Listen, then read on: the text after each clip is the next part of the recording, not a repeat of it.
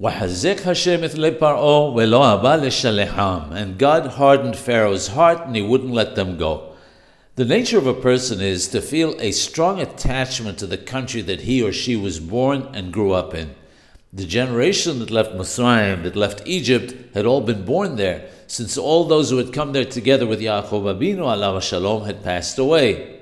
Those who leave the country of their birth always have an emotional and deep-rooted attachment to it, with a yearning to return there.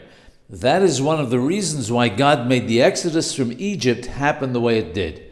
At first, Pharaoh would not permit the children of Israel to leave. In the end, however, the Torah tells us that they were thrown out of Egypt. This caused them to be disgusted with the land, severing the emotional bond and leaving them with no desire to ever return.